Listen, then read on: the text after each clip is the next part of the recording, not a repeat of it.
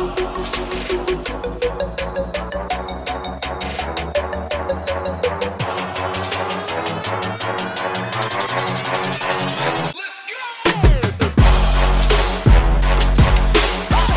it is. Welcome back to the show. This is the ADF Underground, brought to you by All Day Football. What's up, y'all? I am your host, Chris. They call me Chows. Welcoming you back to another episode as we continue down the path of evaluating every team per division until the start of the regular season, which is coming shortly. We are roughly 3 weeks away, just under 3 weeks away from the start of the NFL season. Can't wait. Everyone is getting excited. I am getting extremely excited, and I can't wait for this to happen. It's been a long wait. We didn't know if it was going to happen with COVID and everything, but it looks like we're ready to go. A couple side notes that has happened with the recent breaking news. We saw today that a lot of players had tested positive for COVID-19, and there was some discrepancy because I believe the league office had mentioned since the beginning of camp, which has been a few weeks steady already, the COVID positive test rate has been less than 1%. Which is fairly low, obviously. And today or yesterday, they had a positive test, I believe, of 6 teams having more than 10 players testing positive. They went back to a laboratory in New Jersey where it found that the tests were actually false positives. Kind of interesting. I didn't really understand how a test could become false positive, but clearly it is due to this lab doing their tests inaccurately. Normally, whenever you see a positive test, you would believe that there would be something inside someone's body that would have any remnants of something positive if they had a virus. So that's where the confusion came from me. However, all looks good. All the players that did get tested, at least most of them that I saw on the news wire, were cleared of any COVID, and they will be returning to practice shortly. So that's a great positive as well. When we dive into some of the recent news that we did see, the big one was Earl Thomas getting released by the Baltimore Ravens because of a conflict he had on the field with a teammate on a blown coverage. He lost his lid and apparently divided the locker room. Most of the players wanted him out, and the Ravens abided. The upper management had the same opinion, saying that we need to go with culture over having a superstar talent like Earl Thomas on the club, and he was then released. The Ravens are releasing him under the conduct detrimental to the team so that they can actually recoup some of his bonus money, if not all of it. I know that Earl Thomas and his camp are going to be filing a grievance with the NFLPA to try to keep his funds, but we'll see how that transpires. On the flip side of that, we already see teams interested in signing Thomas, obviously, because his skill set is still there. I mean, is he what he was back in Seattle? Probably not, but he still has more than enough in the tank to play that position on a defense that requires that type of skill and uplift a defense to that degree. So that is the big ones that we noticed on the news wire. Outside of players, we see a lot of soft tissue injuries happening. We saw Lamar Jackson go down with soft tissue. Tyreek Hill's dealing with something of the similar notion. A few other players. Miles Sanders, I believe I saw, he's week to week with some soft tissue injuries as well. So, I mean, this is to be expected. I mean, this is training camp light, as we could say it, because, I mean, we didn't have an entire offseason of OTAs and full training camp starting back in July. So, this is to be expected. How it's going to carry over into the season, we don't know. And for all my fantasy players out there, this is what we have to take stock of. I mean, we have to definitely keep an eye on the injuries more than previous seasons. And then on top of that, we got to keep the COVID thing in our eyes as well, just in case these players do get COVID for fantasy football. You will have to look elsewhere probably for one or two contests. But nevertheless, this show is obviously about the AFC West. We have covered the rest of the AFC. This will close out the conference, and we have a glorious show when it comes to this division. I am excited about it. I think there is a lot of growth in this division. I mean, yes, we do have the Super Bowl champion Kansas City Chiefs looking like they will again dominate the group, but we do have the up-and-comers. We have the Denver Broncos, whom we are extremely excited about, not only for just regular play, but for fantasy football. We have the Las Vegas Raiders now also coming up and looking very sharp, so I am excited about them. The Chargers, I'll dive into them because I have my thoughts on them, but they are also still a club that can do some damage. They got lots of talent on both sides of the ball. So let's start it off. Let's kick it off with the Super Bowl champion, the Kansas City Chiefs. I mean, why not? And obviously, we're going to kick it off with Patrick Mahomes. Everyone knows that he is one of the best quarterbacks in the entire league. And I mean, nothing's changed. The Kansas City Chiefs, they did reward him with that Super Bowl victory with a massive contract. We saw that, I believe it was, 10 years, over $500 million. That is just an enormous contract, a massive deal to keep him as a Chief for his, basically for his career. I mean, depending on how long he plays. But I mean, there's nothing this man can't do. We've seen it on the field. He's sidearming, he's jump throwing, he's no-look passes. I mean, Patrick Mahomes is legitimately an elite talent without question. How far he can grow, I mean, I still think the ceiling hasn't been met. And when you look at his interviews and when you see what Patrick Mahomes has been saying, where he actually really didn't understand how to read a defense properly until about halfway through or the end of his rookie season, and that to me is just baffling. How a guy, obviously, if you have that much skill, you can allow the skill to dictate terms, but once you learn what the game actually is, how to find the holes in the systems, now that makes you even more valuable to this offense. Makes your pedigree of that elite talent raise up that much more. I mean, what else can we say about Patrick Mahomes? He has a long resume of glorious statistics on there already, and he's entering is his third season in the NFL. This is just unbelievable what we were able to witness from Patrick Mahomes. So, I mean, with his contract already in the rear view now, nothing else to worry about but football. I mean, this offense is still very, very stacked. When you look at it on paper, it's hard to argue the fact that they aren't going to be the top dog in this division. We'll start with the wide receivers. We have Tyreek Hill, we have Sammy Watkins, we still have Demarcus Robinson, and we have Mecole Hardman. Obviously, you still had other guys that were able to produce last season due to injuries, but I'm really liking this receiving core. I mean, Sammy Watkins, to me, I was always a Sammy fan. Yes, that does have some Bills Mafia. My fandom does leave me to still have feelings in the way that I'm going to support Sammy Watkins, but I mean, I'm starting to dip a little bit lower. Only because the injury problems have been the reason why the sour taste in my mouth for Sammy continues to be there. He did prove well in the playoffs last season. He did elevate his game to the levels that we believed he could be. We did witness his game in Buffalo to the point where we knew his talent was there.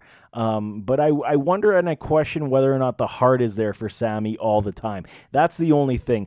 Is he still a reliable second target to Tyreek Hill? Yes, he is. Absolutely he is. Injuries, if they do play a toll, I believe he has lost some time in training camp as well. My money is on Mecole Hardman being the guy to take that role from him. He is the next up-and-coming star. I really, truly believe in this offense. Tyreek Hill is a jet. He will beat anybody on the field. And Mecole Hardman is exactly the same. If Hardman can increase his ability in not dropping the football, running his routes more precisely, and finding the open lanes on the zone, I truly believe that Mecole Hardman and Tyreek Hill will be a tandem that will be nearly impossible to stop simply because of the speed. If the characteristics in their overall game can improve to that next level, this is something extremely scary for opposing defenses. And then if you put Sammy Watkins in that third spot, maybe that's your way to go. I don't know, maybe pushing Sammy to the slot more often than not is also another scenario that could help this offense continue to grow further. But then you got Travis Kelce, so we'll jump into his game. Travis Kelce still, to me, is one of the best, if not the best, tight end in the NFL. I know the George Kittle talk is there. Everyone is saying that Kittle is better simply because of the youth. There isn't as many miles on him. I'm still a Travis Kelce guy. I still believe the full package is here. He can block, he can catch, he's quick enough to get open, he can still beat the safeties and the linebackers. I mean, we've seen coverage with defensive backs on him, and he's still getting open. So, I mean, when you're looking at the pass catchers, you have Tyreek Hill number 1, you have Travis Kelce number 2, and then pick your poison. You got Sammy Watkins, you got McCole Hardman, and then maybe Demarcus Robinson still steps in and has a decent role. But he's going to be more of a depth role this season, again, just like he was last season. But I know everyone wants to discuss the offensive line, or the running backs, but I'll jump into the offensive line first. So, I mean, this line did lose Duvernay Tardif, the offensive guard, one of the better guards in the NFL. He is opting out. He opted out a while ago to stay on the battle and fight the COVID-19 pandemic, because I believe he is a MD student, and that was his choice. So they did lose out in that regard, but they still have a very solid offensive line. I mean, there's no question about it. Michael Schwartz is there. I mean, you still have Eric Fisher. I mean, the bookends are steady. I really don't feel like this line is going to be that worse off for wear. I think the loss of Duvernay Tardif is a big deal. It's noticeable, and it will be noticeable. But I think that there's enough here that they will be able to suffice any kind of pressure that comes towards Patrick Mahomes. So now, without further ado, we will jump into the running back room for the Kansas City Chiefs. We did notice another opt-out was Damian Williams. He chose to opt out from the NFL season due to COVID-19 and his choice, and we got to respect that. I mean, this is what it is. I was never a huge Damian Williams guy anyway. I mean, nobody knew his name when he was in Miami. I knew who he was. I wasn't overly impressed. He comes over to Kansas City, and I get it, man. He starts to play extremely well, but is this one of the situations that we have seen many times over where the system increases and dictates someone's talent? And I think that's what it was for Damian Williams. I think any running back that can come into this system with any amount of talent will be successful, and Damian definitely proved that. So he is no longer on this offense, and now all the chatter has been happening on Twitter, on social media, in the fantasy football community about rookie Clyde Edwards-Helaire. So here's the thing. Everyone is on the boat on Clyde, thinking he is going to be a revelation in this offense simply because he is playing with Patrick Mahomes. I can't argue it. I mean, I went back. I really did. I did a lot of film study on Clyde Edwards-Helaire, and I like the guy. I mean, I think he's got a lot of talent. He has a lot of talent, a lot of ability. The thing that everyone needs to understand, especially from the fantasy football community, is pump the brakes just a little bit. Here's why. And my colleagues, they can defend this because our opinions are very alike in this situation when it comes to CEH. Clyde, he played on a absolutely phenomenal offense in LSU. Blew up, he had a great season, and his stock rose right through the ceiling. No question about it. That's okay. We can also look at that and say that's fine. No argument. So when I dove into his tape, the way that I viewed Clyde Edwards-Helaire, I mean, Coach Andy Reid said it reminded him of one of his Brian Westbrook, I believe, is the comp that he gave him. He reminds me of Brian Westbrook, where he can catch, he can run the ball, he's multi-versatile, and he can be used in any facet in our offense. I don't buy that. I mean, I think that he will be able to be used all over the field, but my comp was for him was Doug Martin, but a better pass-catching back than Doug Martin. He is a smaller back. I mean, he is very fast. He's very quick over fast. That's the thing that I noticed a great deal in his tape. He will never burn defenders, especially a safety who has 4 or 5 wheels. He will never break that to the end zone that way. If he gets the blocks, sure, he could make it, but he is very quick on his first step. He will find those holes, and he will make guys miss. He does have that second gear, though. So that is where the breakaway speed on slower safeties and slower linebackers could come into play, but he is very much able to be caught from behind. So that is one thing that I did notice about CEH.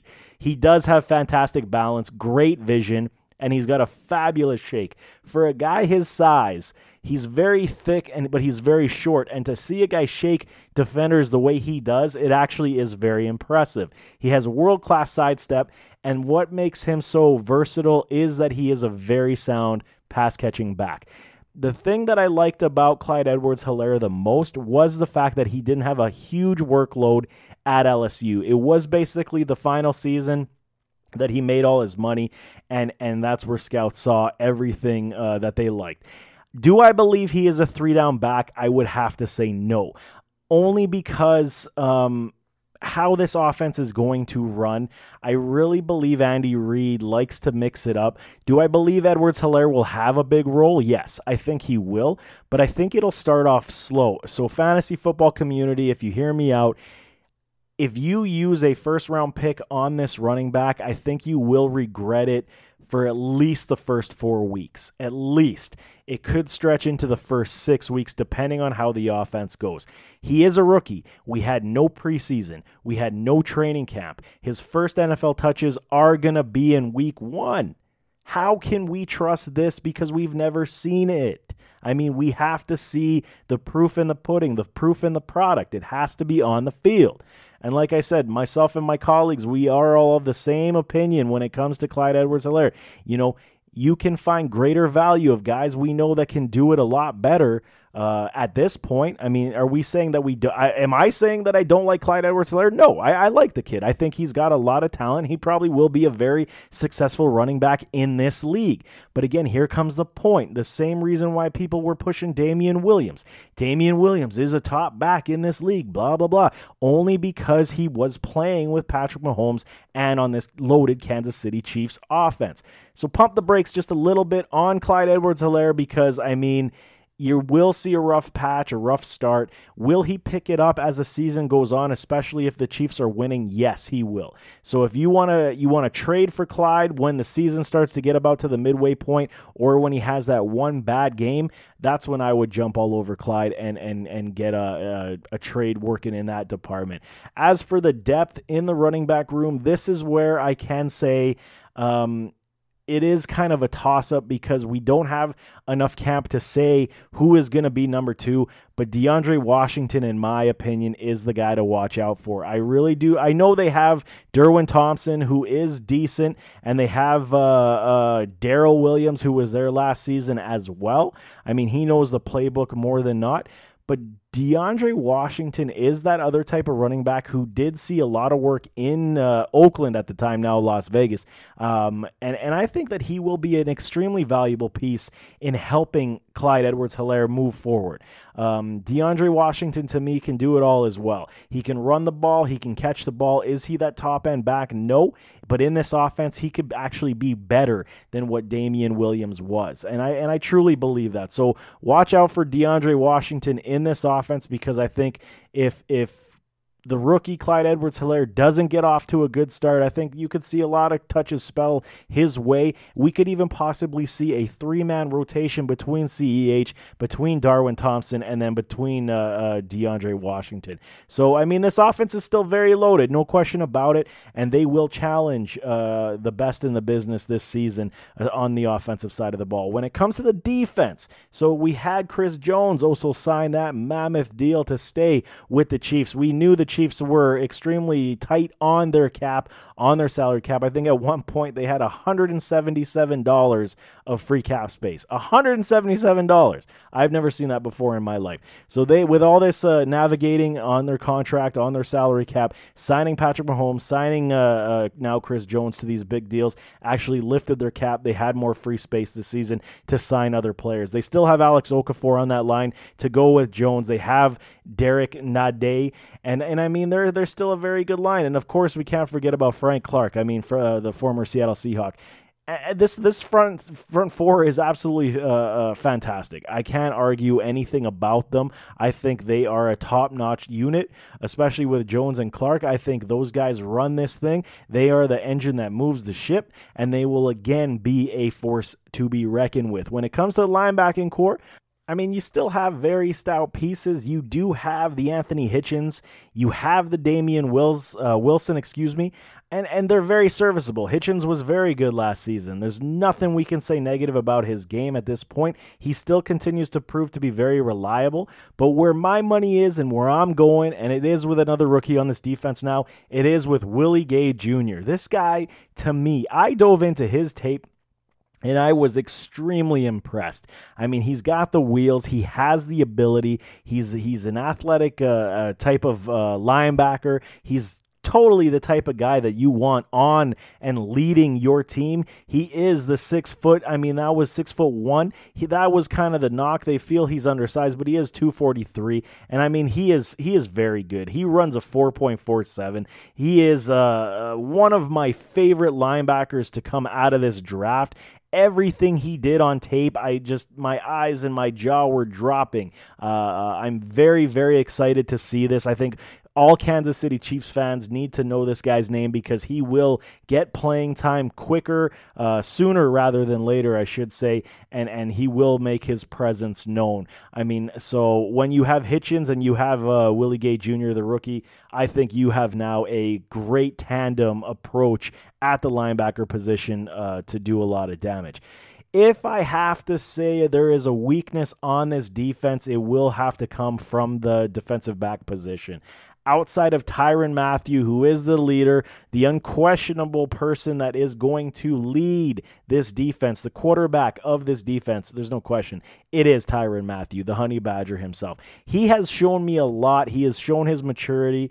He became a true leader. He was under the tutelage of primetime Deion Sanders, and it worked. It showed that he was able to remove all the negative perceptions, all the negative stuff that he was doing off the field. We haven't heard a boot about Tyrann Mathieu getting into any sort of trouble since Deion took him under his wing. He is still the unquestionable guy that is going to run this defense, and he is left alone on that defensive back core. He has basically nobody left. I mean, you got Travarius Ward, you have Juan Thornhill, you have Antonio Hamilton, and you have Rashard Fenton. That's it. I mean, you lost some defensive backs. You lost Brashard Breeland. You lost I can't remember his name. His name evades me, but he left. He went to another squad as well. And Kyle Fuller. There you go. And this leaves massive holes on this secondary. We saw last season at the beginning of the year, this is kind of where they were getting cooked early on. The Kansas City Chiefs defense was not even close to being prime when it came to the first 8 weeks of the season. They started to pick up steam around week 9, around week 10, and that's what also helped them elevate to get to the Super Bowl. When Patrick Mahomes was lost for that knee injury, the defense did step up. We have to admit it, and they played very, very well.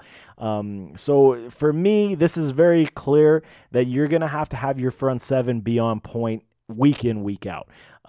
Because your DBs will have a very, very tough time guarding some of the best in the business. So your production in the sack department, the quarterback pressures, are going to have to be paramount in what you do to force the issue. No questions about it. When it comes to the season outlook, I mean, it's very tough to say, but if for my money, I'm definitely still picking the Chiefs to win this division outright. I think they will again run and roll, depending on injuries, of course, but they will again be the champion of the AFC West. So when we dive into the other teams, so they're this is a three-headed race for division spot number 2, and we will start with the Denver Broncos. John Elway's Denver Broncos. He has been trying for years now to replicate his success that he had with Peyton Manning, and I think he's actually almost there.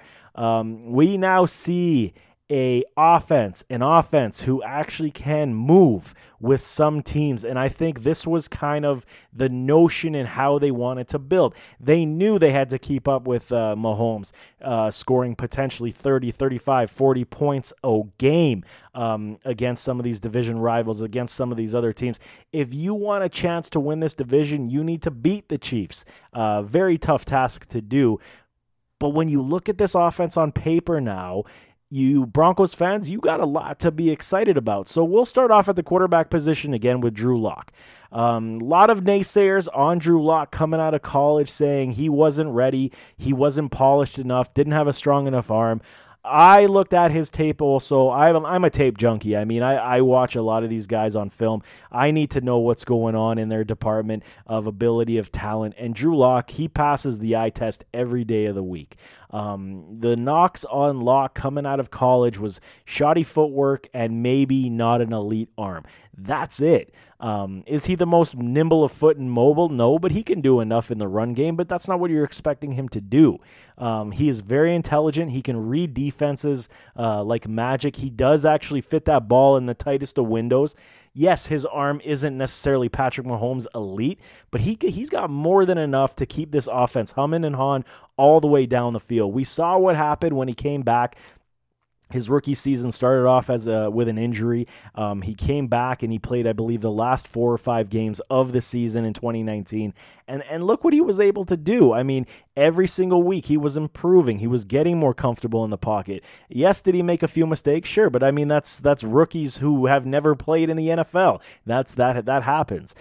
Going into year 2, I mean, I'm so disappointed that we are in the situation where this virus and this pandemic had happened, because I would have loved to have seen what Locke would have been able to do with this core now after this great draft class, adding the weapons they did. I would have loved to have seen what he could have done in a full training camp with some preseason to get these chemistry building inadequacies ironed out. Nevertheless, that didn't happen, and I am still truly a Locke believer.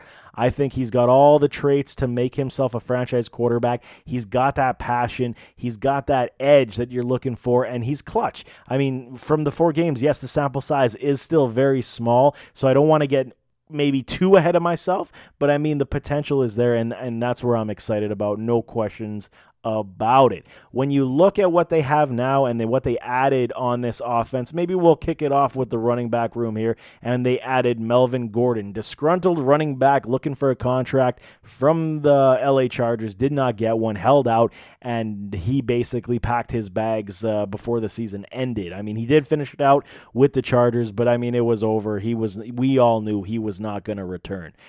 So he had some time. He sat a bit on the free agent market. He was looking for a team. I heard the Bills were interested, and he ended up signing with the Denver Broncos. I believe it was a 2-year, $16 million. So definitely under the projected space he expected to get himself. But I mean, now it's a 2-year deal, and he joins the crew with Philip Lindsay. So here's the thing about this group. I really am wondering how the usage is going to be distributed. Melvin Gordon is only a one-time 1,000-yard rusher in this league. He has dealt with a lot of injury, a lot of time missed. I mean, this has been his biggest problem. This is why the Chargers were able to let him go and feel okay about letting him go. How often are you going to pay a top dollar to a running back who spends that amount of time in the medical room? I mean, it's not good for business.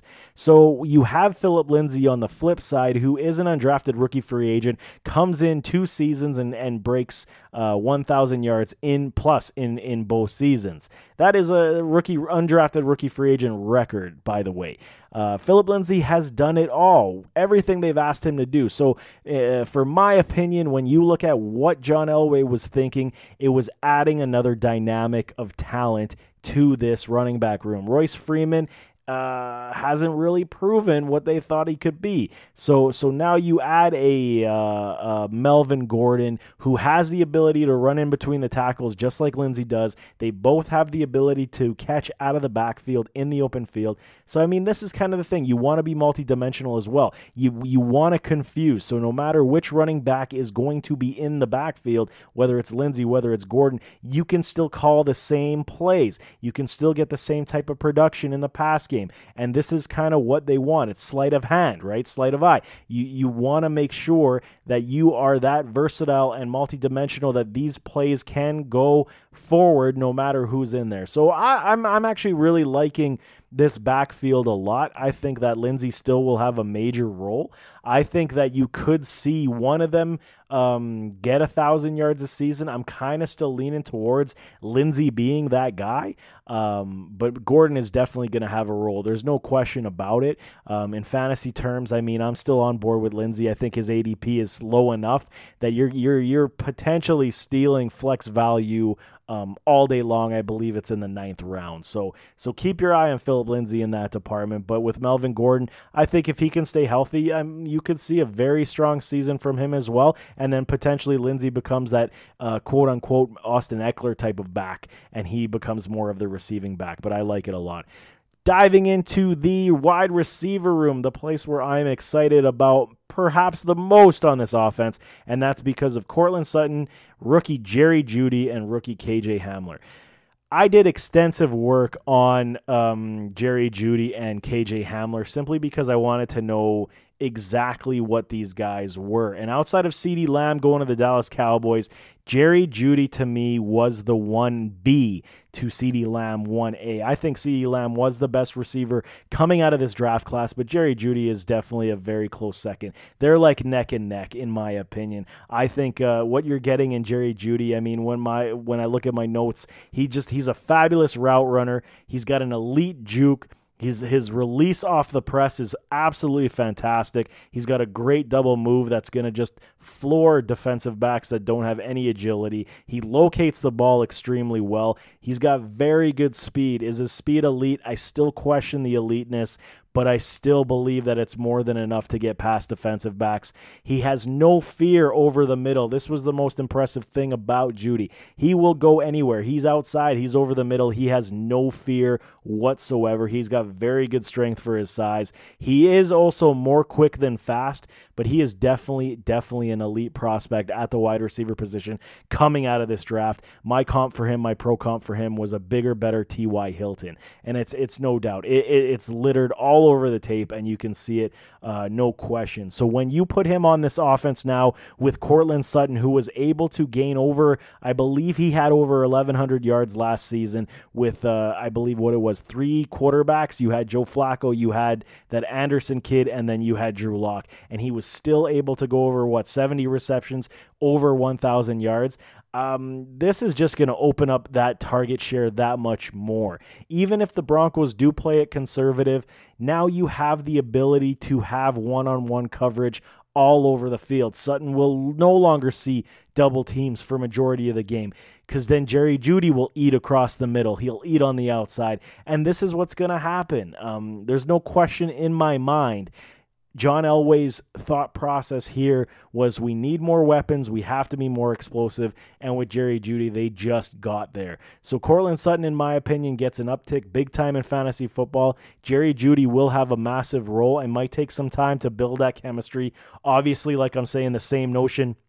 No training camp, no OTAs, no preseason, so that is going to hamper his development early on. But I think this is what you're going to see with a lot of the younger players. As we get into like week 5, week 6, you will start to see them pick up steam as they get their feet wet in the NFL. When it comes to KJ Hamler, I wasn't as impressed, but he still has a lot of ability that we are somewhat excited about. I don't want to write him off completely, but to me, his NFL comp, to me, he is a clone of Tavon Austin. He is undersized, he's slender. His tape shows higher speed than he wasn't able to test in the combine because of injury. I believe he had a hamstring injury, but his tape does show that he is very quick, very mobile. His speed is he's a speed mismatch wide receiver. This is what he is. He is a deep threat. He's got great juke. He's very, very elusive, but the problem is that he's easily tackled. He basically, you put a finger on him, he's going down. He has drops. And in my opinion, he's going to be that slot gadget type of player in this offense, the mismatch player to keep the defense honest. I mean, that's how I see his role being. I could be wrong. I could be underselling his ability just a little bit. I mean, he did make good plays at Penn State. But injuries, again, because of his size, I believe he is, 175, 180 pounds. So he is very slender. If he takes a couple knocks from some of those high-end safeties or linebackers going across the middle, I mean, he's going to feel them. And so injury risk is definitely high in my eyes. That does fear me quite a bit when you talk about KJ Hamler.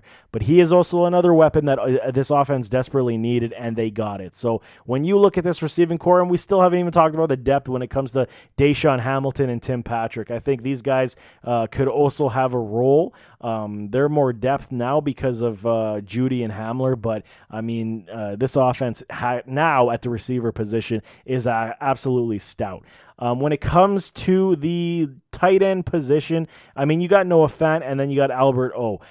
These guys, man, they could actually even run. This is the thing about this offense now. They could actually run multi-tight end sets with Albert O and Noah Fant, and they can stack that line, which I think we might see a lot simply due to the fact that John Elway continues to refuse to build this offensive line.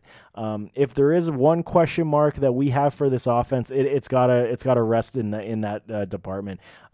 So when it comes to running double tight end sets with Noah Fant and Albert O, I think Albert O is the better blocker. Fant is more of the pass catching tight end, but Albert O is definitely there as well. There's no question about it. They're multi-talented and diverse, that they can both feed in that role as well. But I would not be surprised. So there is, maybe you do see it's a Sutton Jeudy double tight end set with the running back in the backfield more often than not to protect Drew Lock because of the inadequacies of this offensive line. So, I mean, that's where I see this offense. I'm very much encouraged. I think they are a couple years away, potentially one or two, depending on if they can shore up this offensive line, but they're making all the right moves, and I like it a lot. So when we jump to the defensive side, of course, we're going to start with Bradley Chubb and Von Miller. These guys, I mean, Chubb is coming off his injury, so depending on how he feels, how he comes back, if he's going to be ready for week one to be that explosive guy, these guys are they're it. I mean, they're the pass rushing talents, tops in this league, and they will, if they're healthy, like I said, they will again be nose to the grindstone, rushing the quarterback, and that's where this defense starts and stops. In my opinion, they did lose Derek Wolfe. I believe he went to the Baltimore Ravens. So, I mean, they traded for Mike Purcell, Mike Purcell was already on the line. They traded for Jarrell Casey from the Titans to add that size on the defensive line. I think that's a great trade. I mean, it was for a 7th-round pick. Nothing really to give up for a guy of this talent, and he will make a difference on that defensive line in the run game. Absolutely, no questions about it. But again, Von Miller and Bradley Chubb, this is where this defense is going to be making their money. Todd Davis, he was the linebacker in the middle, and we did see him go down with a lower body injury. It looked like a knee. I had some discussions with my colleagues, and one of them is an injury expert, and he did say it did not look good.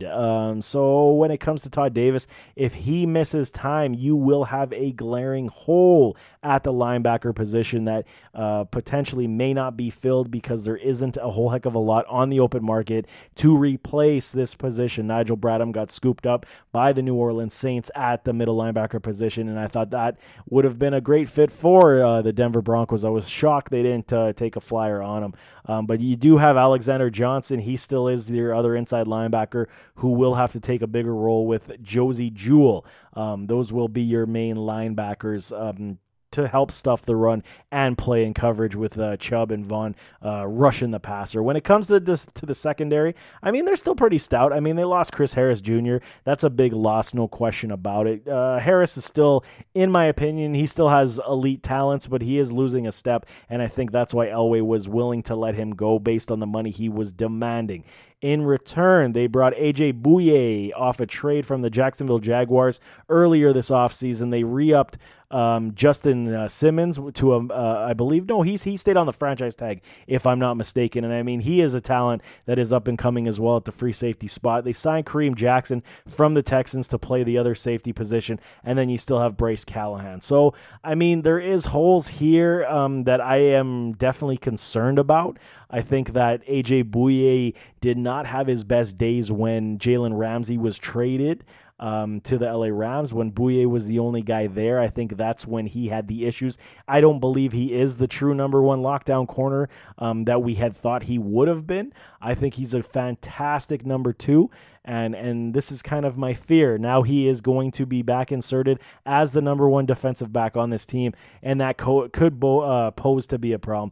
Bryce Callahan, he was injured last season. I don't remember if he came back, but I think he was lost for the season. But he is a talented guy. He comes from the Chicago Bears. He was their nickelback. He is going to be likely going to be playing the outside position with the lack of depth that they do have in this room. But I mean, Justin Simmons, Kareem Jackson is also getting there in age. So, I mean, this has to be the weakness on the defensive side as well, along maybe with the defensive front. But, I mean, all in all, the Denver Broncos are moving in the right direction. I can't hate where they're going, especially offensively. I think they're going to be a very fun team to watch this season, and get ready. I mean, the Drew Lock Show is just starting, and we'll see where it goes.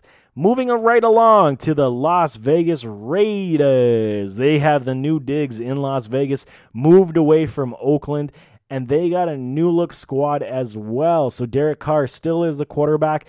I'm still there. I'm still a Derek Carr guy. I know a lot of people are jumping off the ship, but he has proven to be a 30-touchdown quarterback. He's shown more than enough ability that when he does have the weapons, he does have the offensive line, he has the running back. I mean, he can make the plays. Inconsistency is his worst trait. He isn't clutch in the most opportune times, and those are his biggest flaws. If he can actually improve in that aspect, this Raiders offense should be able to move right along. I mean, I'm still a believer. I think he can get the job done. So when we start discussing what John Gruden and Mike Mayock, general manager Mike Mayock, were able to do this offseason, they hit glorious waves in the draft by getting Henry Ruggs III from Alabama and Brian Edwards, receiver as well. I think that those two picks were a stroke of genius. I'm definitely a Ruggs guy.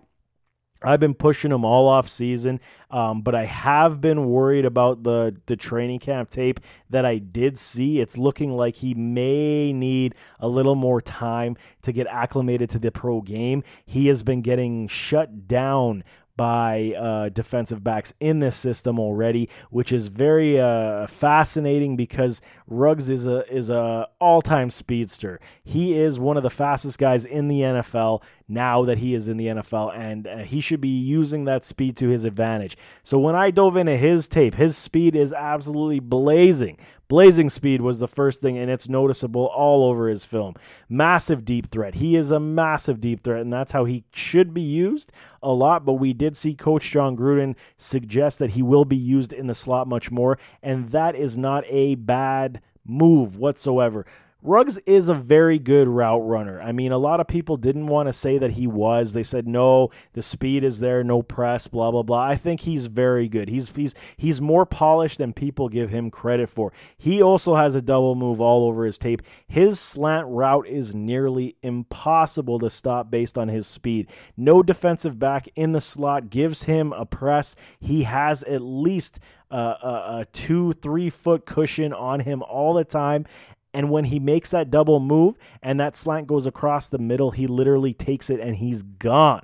I mean, it's impossible to stop. He is very good in that realm, and I think that's why Coach John Gruden also wants to put him in the slot to take advantage of that ability. His speed does limit the press, which is also another positive. Nobody wants to press him up, but I think you might start to see some NFL defensive coordinators force the issue because of that speed. If you can jam him up and Ruggs can't break the press, I think that's where you'll slow him down and limit the timing between him and Carr. He does have contested catches on his tape. People said he couldn't do that. He was only a deep threat. He is not a one-trick pony. But what I do see in camp right now, I really need to see a lot more to believe. My comp on Henry Ruggs was Deshaun Jackson. I think they're very much mirror images of each other, and they are going to do wonders. He's going to do wonders, in this offense. When it comes to his other rookie teammate now, Brian Edwards from South Carolina, he is the polar opposite of what you're getting from Henry Ruggs. Ruggs is the speedster. Ruggs is that type of guy. Bryan Edwards is the strong physical wide receiver that you're looking for on this team. His game speed looks good, but I'm very curious to see actually how that translate into the NFL, because you saw times in college where he did look a little bit sluggish. He is fabulous at boxing out defensive backs. He has good hands, but he also has drops. I mean, that was a concern that I noticed. His balance is very good. He's got very good leaping ability, but he does rely way too much on his strength to get open, to get his release, and his routes definitely need improvement. His NFL comp for me was Braylon Edwards. So, I mean, very high regard for me personally. I think these guys could be a very, very good tandem in the NFL so long as they can build the chemistry with their quarterback. When it comes to the running back position, we have Josh Jacobs, one guy we are over the moon about this season in 2020. I am not the biggest Alabama running back supporter. Everyone knows this, that knows my work. I mean, you have the few that have been great NFL runners going all the way back to Sean Alexander. You got the Mark Ingram. You have the Derrick Henry. And now you have Josh Jacobs. I admittedly had apologized to everyone who I offended because I said I wasn't sold on Josh Jacobs. This year, it's a different story. I was able to see what he was able to do in the NFL in his rookie season, and I mean he impressed me over and over and over again. The amount of work that he took, the amount of punishment he endured, and he still was able to muster such good numbers while missing, I believe, 2 or 3 contests because of the overwork for that rookie. This season is that much better. Now you have a receiving core that can stretch the field. You have possession receivers that you can utilize. This will only help you in the run game. Josh Jacobs is probably volume safe as they come. Especially when it comes to fantasy football. If you're looking for running backs with high volume, Josh Jacobs is definitely going to be 250 carries, no questions about it. The one thing that makes me extremely excited about Jacobs going into 2020 is the fact that they will have to utilize him more in the pass game. Coach John Gruden also said that he would amp up his ability in the pass game, where he could see potentially 60 targets, and that's just music to my ears for fantasy football. He can catch the ball too. I mean, he's no slouch in the pass game. This isn't something that they're going to just try to force the issue upon. Jacobs is definitely reliable enough that he will be able to do that. The one question mark is this other rookie, Lynn Bowden Jr. Keep your eye on this guy. 110% fantasy football. If you're just a fan of football, keep your eye on Lynn Bowden Jr. So this guy is a wide receiver conversion into a running back. He is one guy that I really undervalued myself, and I will admit. So I dove back in. I had to go back, and there's not a whole heck of a lot of tape on the kid outside of the 2 seasons that he did play. But when he did play wide receiver, it was noticeable that he had enough ability to play the position very well. There's toe drag swag all over his film. He contested catches were there. His hands are very good. But then in his final season in college, the coaching staff knew that they didn't have enough at the running back position, where they chose to say, let's switch you over at Kentucky. Let's switch you over and play the running back position. This is where he excelled. He had he had 185 targets for over 1,400 yards, and I believe it was 13 touchdowns scored. For the first time playing at the running back position for full time, that is absolutely astronomically insane. It was unbelievable what he was able to accomplish. And when you look at his film as the running back, he has 4.39 speed on the 40. He is blazing fast. His hands are great. So now that you have Josh Jacobs in the backfield, going to be the primary source, even if he does dip, I believe he was, 270 carries, something like that last season. Even if he does dip down to 250 carries and Lynn Bowden comes in as that lightning to the thunder type of metaphor, I mean, this is what you're going to see. Lynn Bowden Jr. is going to be the guy by the time you hit the halfway point of the season. He will be your second back in this offense, no question about it. He is one guy to keep your eye on full force. He's going to be a very, very exciting player to watch. As for the defensive side, I mean, they are building very strong. I mean, Clelin Ferrell, I always get his name wrong. Clelin Ferrell, I mean, he hasn't materialized. He came over from Clemson. That was one of Mike Mayock's first, I believe that was his first draft pick in the first round last season. He hasn't necessarily materialized just yet, but I mean, he's still young. He's still learned the game, so I'll cut him some slack. You have Maurice Hurst, you have Malik Collins, and you have Max Crosby. This defensive front, this front four is actually very impressive. You have Carl Nassib waiting in the wings. You have Jonathan Hankins as your depth piece. I can't hate this front four whatsoever. I think they're going to do a lot of damage. I like Max Crosby a lot. I think he's got underrated talent that people don't speak of, and he could potentially be one of the top sack getters on this club once again. When it comes to the linebacking core, this is where Mike Mayock went shopping this offseason in the free agent market, and he did a great job. I can't say anything bad about it. Did he overpay? We can definitely say yes, he overpaid at the position, but I mean, that's what you have to do in the free agent market. But he brought over Corey Littleton from the LA Rams and Nick, I cannot pronounce his name, Kwiatkowski from the Chicago Bears. This is great signings for the linebacker position because you had the biggest holes were at this position. And now when you have Corey Littleton, who has become a tackling machine, this guy is all over the field. The Rams knew that he outpriced his way out of town, from the Rams. And this is going to be a match, I think, that is going to be very strong for this defense, along with, I'll just call him Nick Kay. They will form a very sound linebacking core to stop the run, to help in the pass game. Corey Littleton is very good in both departments, so I think it's going to be very, very nice. When it comes to the secondary, I'm still a little bit up and down about how I feel about this secondary. I mean, you did bring over Demarius Randall from the Cleveland Browns. You still have Jonathan Abram. I'm a big Abram guy. I think he's got talent for days. They did bring in Prince Amukamara. I think he's kind of on the back nine in his career. I think the sun is about to set. And then you brought in LaMarcus Joyner to be the nickelback from the Rams. Again, another signing that I'm not overly excited about. You do have this kid, Damian Arnett, who came over from the NFL draft from Ohio State. This guy's got talent. I like this guy a lot. If you go back and you look at some of the highlights from camp, Arnett is the guy who actually has been locking down Henry Ruggs, which is very, very impressive. For a guy who has Ruggs' sub 4.4 40 speed, and Arnett was sitting with him step for step, side for side. Great technique. It's all over the tape on that one as well. I mean, the technique was phenomenal. Turned his head, turned his hips and shoulders, and was able to pick off the ball. So, I mean, I think Arnett actually is going to steal one of these positions when it comes to week one. Potentially, we see Trayvon Mullen get supplanted when Arnett takes over his job. But I think that's kind of where you see it. I think they're a work in progress. I think this is the best way to talk about the Las Vegas Raiders. They are a work in progress. They are a young building team.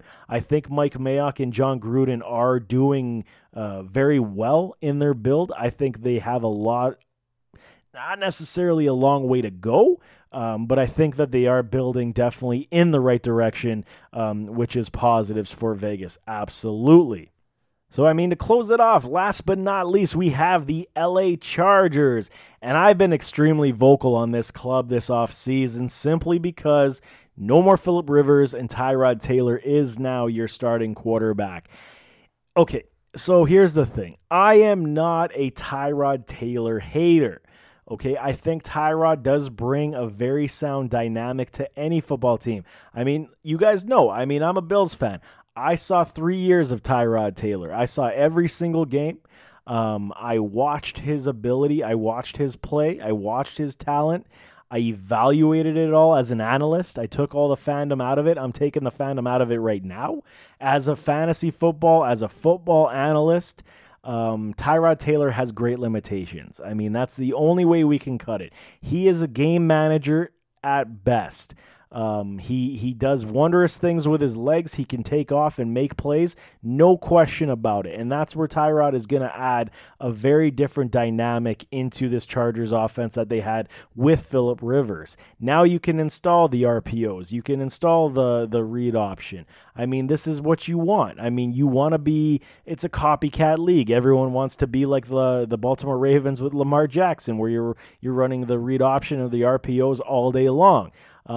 Do I believe it's going to work? I have my doubts, only because Tyrod Taylor, unless something has changed, okay? I mean, this is the caveat. I'm not going to say it's not going to happen, but the one thing, unless Tyrod has changed his game, he is too afraid to make the mistake, and this is his hindrance.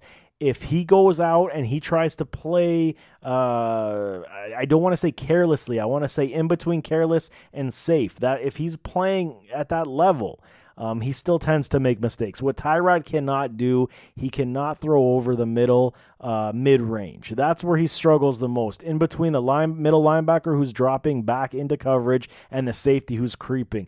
This is where he struggles on those crossing mid-range routes. He also struggles to the sideline outs. I believe it was to the right. It could have been to the left. I can't remember exactly which one now, but he does struggle with those outs. That's why he was only able to support one 1,000-yard wide receiver in Buffalo. I mean, that was Sammy Watkins, and everyone else basically took a nap. I mean, that's what it was. Could we see a ground and pound squad here? Because you're trying to protect Tyrod? I don't see it. Do I believe Austin Eckler is the 250 carrying back? I mean, that's to be seen as well. He's never done it. He had, 130 carries last season? I mean, he had a great year, but I mean, that was majority of it was in the pass game. Do I feel comfortable enough to believe that Tyrod Taylor can support all of these weapons on this offense? That will be a no. Tyrod Taylor has thrown for just over 3,000 yards and 20 touchdowns, was his best NFL season in 3 years as the starter for the Buffalo Bills. Yes, I get it. We have the connection with Anthony Lynn coming from the Bills as well. He did coach up that team when Rex Ryan was fired. But I mean, we've seen it. We've seen it over and over again. What does Tyrod Taylor do very well? Tyrod Taylor is surely one of the better deep passers with accuracy in the NFL. He will drop that in a breadbasket on the dime to his wide receivers, anything over 40 yards. No question about it. I've seen it more than once, and he's very capable at doing it. So who suffers here the most? I mean, Keenan Allen is your guy. He is your PPR guy that Phillip Rivers fed over and over and over again. Phillip Rivers fed the running back position. I mean, this was Phillip Rivers' pedigree. When it comes to Tyrod Taylor, I really question if Keenan Allen is going to see the similar type of productivity. Could we see another under 1,000-yard season for Keenan Allen? I think we definitely could if Tyrod is your 16-week starting quarterback. When it comes to Hunter Henry, I mean, again, here's the thing. It's the short in-route passes that are going to suffer here. I mean, Mike Williams is probably, in my eyes, one of the guys that could actually elevate most from having Tyrod Taylor on this team as the starting quarterback. If you have Mike Williams going deep more often than not, I think that could be your 1,000-yard receiver. When it comes to the running backs, I mean, Austin Eckler, a lot of people are over the moon on Eckler, saying that he is going to be the full three-down back. I have my questions. If I'm wrong on Eckler, I'm wrong. But I'm definitely cautiously optimistic. I like Eckler's game. I think he's got a lot of talent, but I'm cautiously optimistic, and I'm almost telling all of my fantasy football players, kind of stay away from this offense. The only caveat I see, also, sorry, before I jump into that point, is the offensive line. So Tyrod Taylor he has tendencies to get happy feet. So if his offensive line, which we have seen on paper as well, is not the best. I mean, yes, they have Mike Pouncey. I get it. They have Brian Bulaga, but I mean, he's got injuries for days also. I really wonder how. I mean, they did pick up that Turner kid from Carolina. So, yes, I mean, okay, I can't necessarily say that this offensive line is going to be worse off than it was last year. It is a better offensive line on paper.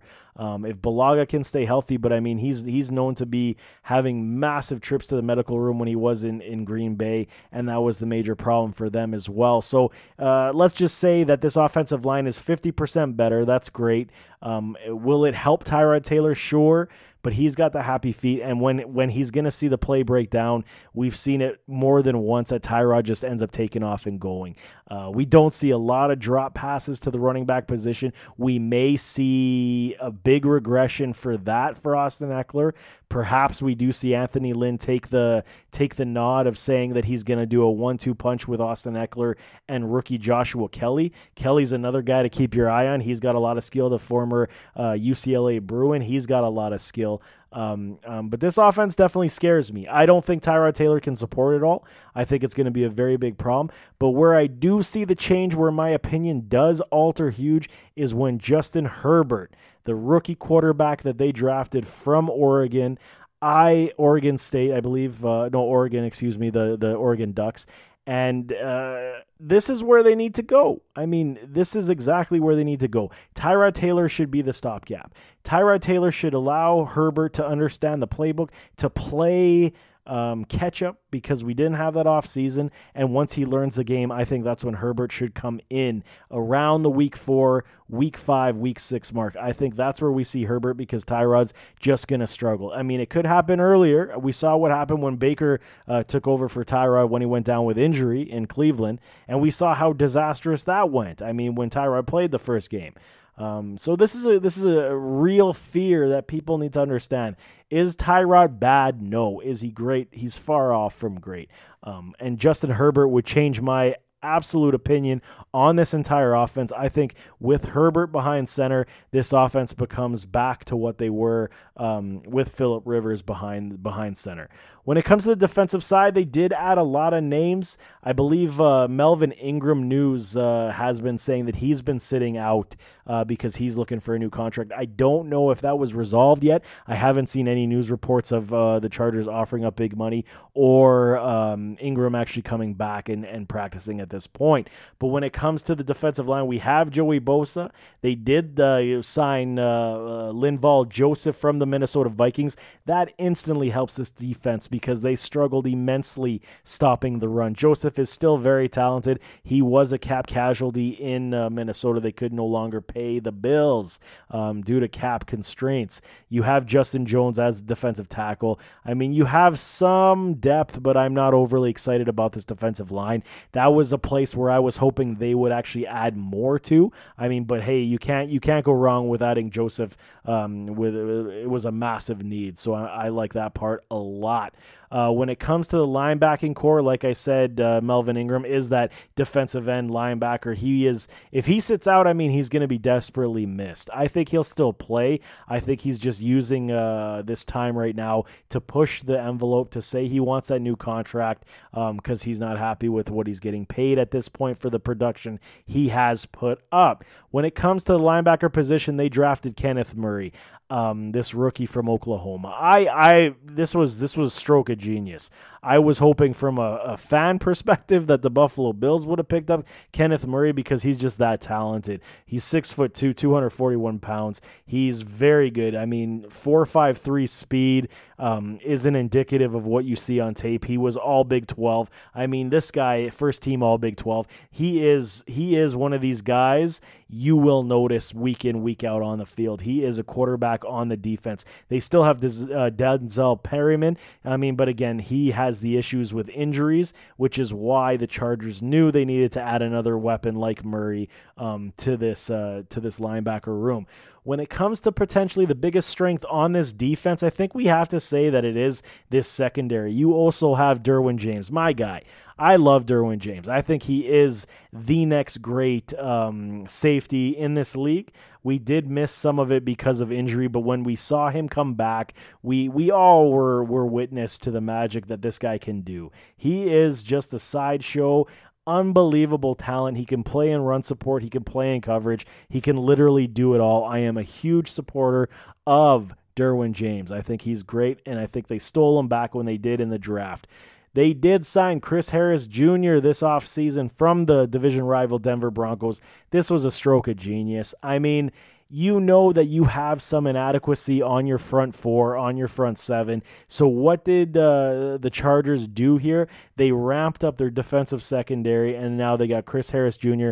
playing with Derwin James, and not to forget Casey Hayward. I mean, these guys are loaded at the defensive back position. You have Rashawn Jenkins, who also is the other safety who can play, and then you have Desmond King, who is kind of your rotational secondary nickel back. He can play safety as well. They're just loaded, like I said. You still have Nazar Adderley. He has talent at the safety position, so if you do miss a step and you need to add more, you have the depth at the defensive back position in the defensive back room. But Chris Harris and Casey Hayward, they are going to be a lockdown tandem. And this is potentially where you see Joey Bosa and Melvin Ingram get those coverage sacks. And I think this is kind of the notion and the mantra which way the LA Chargers want to go. I don't hate it whatsoever. It's a passing league. The quarterbacks need to get the ball out of their hands to their receivers. And when you're having lockdown coverage along with great pass rush because of that coverage, I think this is where the Chargers will make their money as well on the defensive side of the ball. They could also be a liability in the run game again because the defensive front isn't as stout as I would have liked to have seen. But, I mean, improvements have been made. So, in my opinion, if healthy, this defense should be head and shoulders better than what they were a season ago, and I was very high on them last year. Injuries just derailed the whole thing. So, I mean, that's my take on the Chargers. Everything is going to be resting on Tyrod Taylor when it comes to offensive productivity, and I think that you literally will see a much better unit once Justin Herbert is installed as the starting quarterback, because we have seen what Tyrod Taylor can do. Nevertheless, I mean, that is the AFC West. We will be jumping into the NFC on the next shows. We will try to get them all done before the season begins. NFL season starts, I believe, on September 10th. It's a Thursday night football game, and hopefully COVID doesn't ruin it. I mean, we're almost there. We've been waiting a long time. I'm getting really excited. I hope you guys are too. I know fantasy football draft season is going to be underway here in a couple weeks. I'm pumped up. I hope you guys are. Of course, we have the ADF playbook still available on Amazon.com, wherever you get your Amazon shopping from. We are on all locations. Go ahead, check out the ADF playbook. It is there. It's a fabulous, almost 129 pages of fantasy football glory, statistics, draft strategy. We have your draft cheat sheets for every player, 300-plus player and defense, team defense evaluations, and always definitely check me out all season long. I will have your start sit and your waiver wire and, of course, your point spread picks. So, I mean, lots of good stuff coming this season, as always. But we're still not done with the team evaluations. We will get them done with the NFC starting. Hopefully, we will get some guests. I'm trying to get some lined up as well to have some more dialogue. But on that note, that is the show. Thanks for tuning in. You can catch me on Twitter at Chris_ADF1. You can find the show on Twitter at ADF Underground. To all the listeners, we truly appreciate you. Thank you for all the support. And until next time, stay humble, stay peaceful, and take care of each other. I'm out.